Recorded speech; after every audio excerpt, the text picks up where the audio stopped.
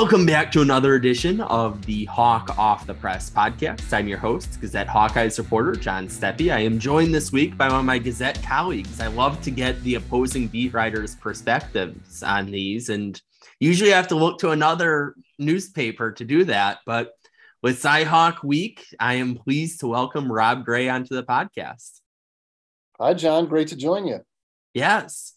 So Southeast Missouri State probably can't take too much away from that game, but what were your overall takeaways of what this 2022 Cyclones team, what they could be? Well, I think the fact that they came out and wanted to get Hunter Dekkers established right away in the first half, having him make an array of throws and almost all of which he was able to complete and look good while doing so. I don't want to read into that too much, but I think this offense could be built to be a little bit more pass heavy than they have been in the past. And I think they feel that Dekkers has the arm and the composure, even though it was his first opening game start and first start period. And just got his feet wet against Iowa last season, a handful of games. They're really high on him. And then when you got a guy like Xavier Hutchinson and then you sprinkle in Jalen Noel, they think they're going to get more out of tight end despite losing Charlie Kohler and Chase Allen, with an Easton Dean and Deshaun Hanika scored his first touchdown. He'd been banged up, so mostly a special teams guy. I think they feel like they got a lot of weapons. And obviously against Iowa, one thing that Hawkeyes always do is clamp down on the run. And one thing that they're sometimes vulnerable to is an offense that's going to try to stretch the field and use every inch of the field against them, against their linebackers and secondary. So we'll see how that plays out on Saturday. But seeing Iowa State try to do that early and often with Dekkers and then establish the run in the second half against, probably middling at best FCS program in Southeast Missouri State. I don't know. Is it a harbinger of what's to come Saturday and beyond? They certainly gave fans something to think about. Oh, yeah. And I think Purdue kind of creeps into Iowa fans' minds when you're hearing about, pass-heavy offense. And David Bell obviously had a field day last year at Kinnick. And you look at the way that South Dakota State played, they really had a hard time establishing the run, and they've been historically a run-first team. So interesting to see. Maybe this could be a little more of a difficult matchup here for Iowa's defense. Well, it should be a more difficult matchup than an FCS South Dakota State team, but that'll be interesting to see. What have you noticed kind of on the defensive side of things? They really didn't try to do a whole lot other than prevent a lot of scoring from the Red Hawks. I mean, the pass rush was there, but they didn't have a sack. They had 3 tackles for loss, which is very low, very, very, very low for them. Will McDonald didn't play a whole lot of snaps. They worked a lot of 2 deep, 3 deep guys in there. Continued to rush 3 pretty much all day. They didn't show a whole lot. I think it was important for them to work a lot of guys in. They've said all fall camp that the number 1 and 2 corners on each side are pretty much interchangeable in terms of starting potential, and they played all 4 of them a ton, and then we're able to work in younger guys and newer guys there as well. And I think it was very much can defense be vanilla? I mean, it was kind of we don't know what we're going to have, but I mean, when you return the likes of Orion Vance with his experience at Mike or middle linebacker, and Anthony Johnson moves from cornerback to basically your quarterback safety, and you got Will McDonald coming back and Isaiah Lee, and they're high on a lot of the guys in that defense. I mean, they should still be a pretty solid unit. Sometimes you can throw out what each team is when the Cyhawk game rolls around, but to recap, didn't see a whole lot, but based on track record and how they feel about the guys they've got, they should be pretty strong at each level of the defense. A nice luxury to be able to not have all of your first teamers in for all of week 1, something Iowa didn't quite experience last week. Interesting too, Will McDonald, if he's maybe a little more rested, that could be an interesting matchup against a questionable Iowa offensive line. Yeah, and I think they've always obviously always got talent, but it feels like they usually have a little bit more experience as well on the offensive line, the Hawkeyes. So we'll see what happens. Does Iowa State decide to really bring pressure on Petrus and try to get him to make mistakes, given what he's done in his past 7 games with the 1 touchdown and 8 interceptions? I mean, that would seem like something they'd want to do, but at the same time, they know how much Iowa wants to establish the run. That's very much their offensive identity. And based on what's been happening in the passing game, it probably has to be, at least until they get some more guys back. They might take that approach, but I think from a fan's perspective, an Iowa State fans perspective, they definitely like to see them mix in a variety of pressures to see if they can, for once, force a turnover against the Iowa offense. And it's interesting that you bring up the turnovers, because obviously that was a specialty for Iowa last season, leading the FBS in interceptions, but lost the turnover battle against South Dakota State -2. And that's really something that Kirk Ferentz highlighted, that clearly that's a more of a sign of concern, it seemed, than maybe some of the other startling offensive statistics for them. So we'll see what happens in the turnover battle there. Yeah, I mean, Iowa to be 9-0 on this 5-game win streak. I defy anyone to find probably many major college football teams that have gone 5 straight meetings with an annual opponent without turning the ball over once. I mean, that's just a jaw-dropping, mind-boggling, head-spinning, unbelievable sort of stat. And you figure at some point that's going to reverse itself. But I mean, it's a function of the way Iowa plays defense, though, in terms of getting the takeaways. They sit back. Iowa State does the same thing, but not always as well. You'll let teams drive it a little bit, knowing that you're going to make them make a mistake, whether it's a penalty that makes them punt, whether it's a turnover that, despite a good drive, it fizzles out.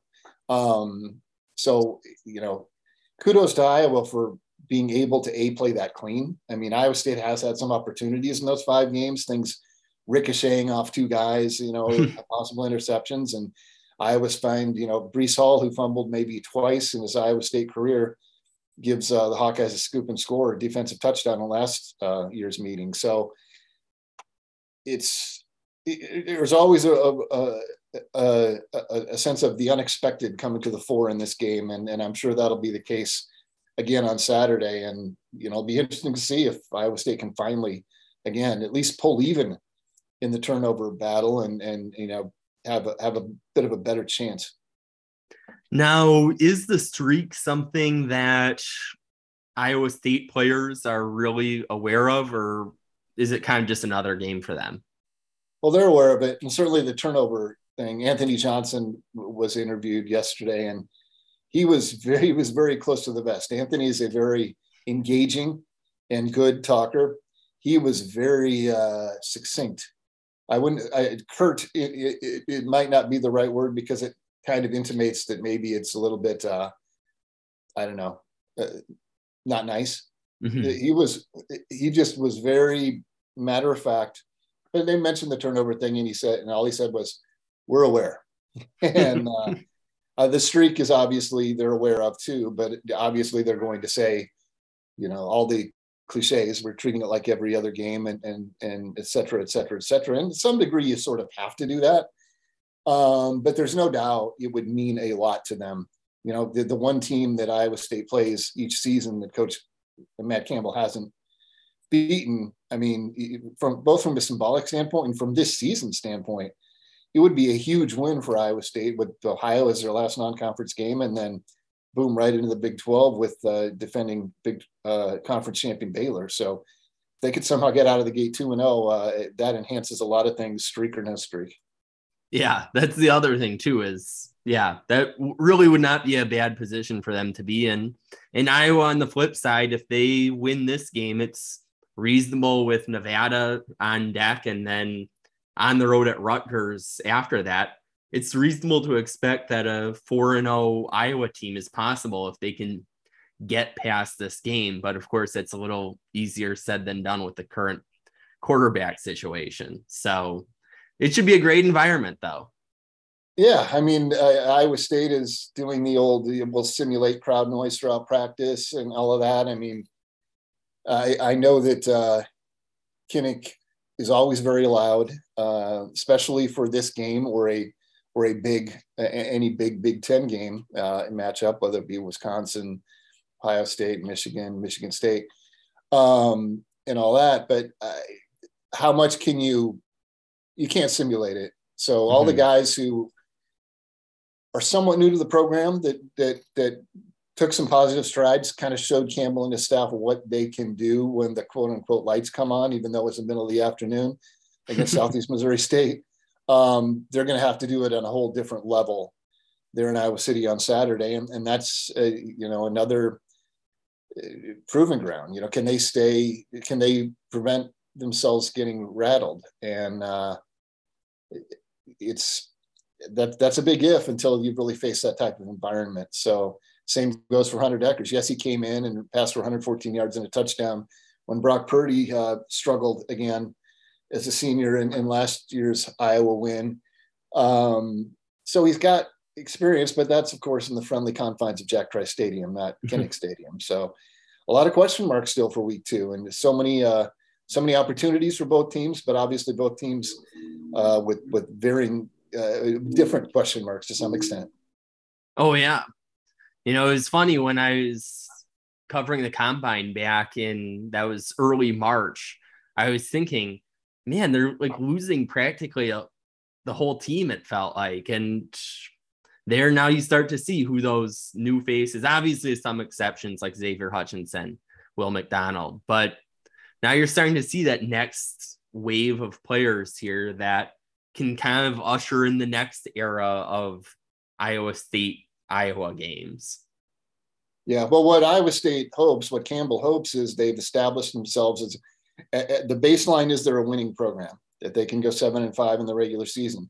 Last season, a lot of self-inflicted wounds in the worst possible moments, a couple of really bad breaks, bad luck situations. That's all they were able to do in the regular season. And then, of course, a 7-point loss to number 14 Clemson in that bowl down in Orlando.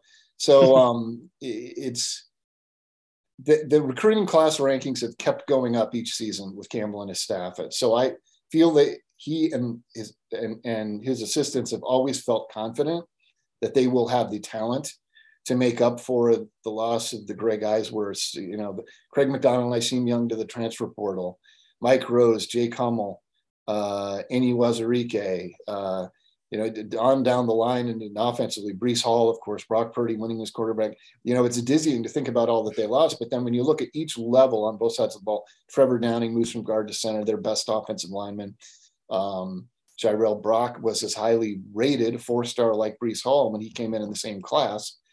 And so it's his turn now. And if you're a good program, you do just and with a few good breaks and a little bit better execution, this could be a big surprise year for them. But it's also going to be a big prove it year in terms of have they really set the program at a standard that's never come close to reaching, which is sustained success measured by winning seasons over. Now it's 5 straight seasons. Can it be a 6th? And then still fairly early in the game week process here as we record this, but any score prediction you have yet?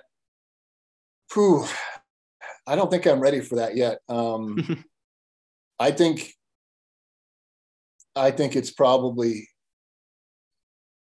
it's 3 points either way. I mean, I think it's a toss-up kind of game. If Iowa State continues to stumble, if Tory Taylor can again dictate field position. I mean, he was the MVP of that game last season, I think. Then it's going to be really difficult, because then Hunter Dekkers in his first start at Kinnick Stadium is facing long fields all the time, and Iowa's defense is going to be a little bit more opportunistic then. And do you press? Do you Downing stressed that also he was pretty matter of fact and not long winded. Just said we've got to make the quarterback comfortable. Brock Purdy was uncomfortable all of the game last season, and if they can do that, if they can keep Hunter Dekkers relatively clean, especially early on, and maybe they can go down and score, that's going to make a huge difference. But that's a big if. And I mean, if they continue to turn the ball over, if they shank punts, miss field goals. I mean, there's lots of things that have gone wrong for them a lot of times on special teams. Then it easily goes the other way. But I think in terms of strengths, each team's strengths, it makes an interesting jigsaw puzzle of a game. And now that I say I think it'll be close and low scoring, watch it be crazy and one team wins by a couple touchdowns. But it just seems on paper that that's what is destined to be a slog of a game. Now, I don't have much credibility from week one after I thought that Iowa, South Dakota State was going to be 28-17. A little off on that one by, 21 points on one side and 14 on the other. Oh, yeah. 14. So just a bit off. But, yeah, I'm at the same boat as you here with field goal game. I'm doing this at my own risk because I still have to do grocery shopping and be in public in Iowa City as I say this. But right now I'm thinking Iowa State 13, Iowa 10. I think the offensive struggles are something that it's a pretty big red flag, and you don't really see the obvious solutions where you usually don't have a quarterback who has significant fundamental problems in week one. All of a sudden just solve them in week two, ta-da, after having months to work on it. But you never know. As you mentioned with Deckers, if he doesn't get comfortable, if you have maybe a false start situation like South Dakota State had, the field position game is big. And Tory Taylor showed that. You mentioned last year's Cyhawk game and showed it again in week one with the 10 punts for 471 yards or something, almost 3 times as many yards as Iowa's offense had. So and 7 inside the 20. Only here in the Big Ten West. Yeah, and 7 inside the 20 too. So I mean, who, by the way, just as an aside, who is considered the Big 12's best punter? Because I saw he's preseason second team All Big Ten. Let's see. Oh, it's Adam. I'm going to mispronounce his last name. Korsak at Rutgers. I just find it hard to believe he's better than Tory Taylor, but I mean, okay, the people who are cover the league must know, and he must be put up phenomenal numbers too. But I know for Iowa State fans, the name Tory Taylor strikes fear into their hearts, and for good reason. Oh yeah, and it'll be a great punting matchup in a couple weeks between Iowa and Rutgers. And Rutgers, I think, was the only team to send a punter to Big Ten Media Days. So maybe we'll see that next year, Tory Taylor, with his current trajectory. And it's also Tory Taylor's first game that his family will be at since he came to Iowa. So in case Iowa State fans weren't dreading it enough, this game has even more meaning for him. So yeah, that's not, I'm sure that's not very comforting to the fans in the Cardinal and Gold. That's for sure. Yeah, it's funny hearing him talk about his family experiencing San Francisco and then Vegas. So if that's not a cultural awakening, Las Vegas, I don't know what is. Yeah, for sure. For sure. Well, Rob, thanks for joining me. Yeah, good to talk to you, John. And we'll look forward to seeing you on Saturday and to see how, our predictions will obviously be solidified and put in the Gazette in print.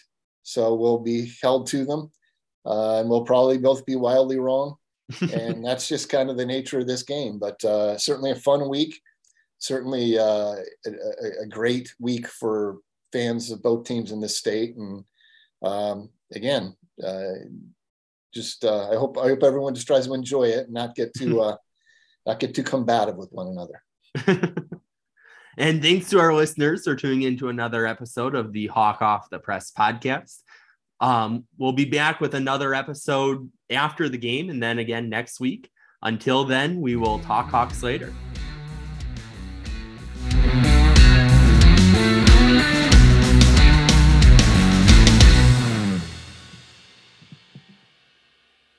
Get a daily update from the Gazette with our daily news podcast Add it to your podcast player or your Alexa-friendly device to get a bite-sized local news update each day. Check it out at thegazette.com/podcasts.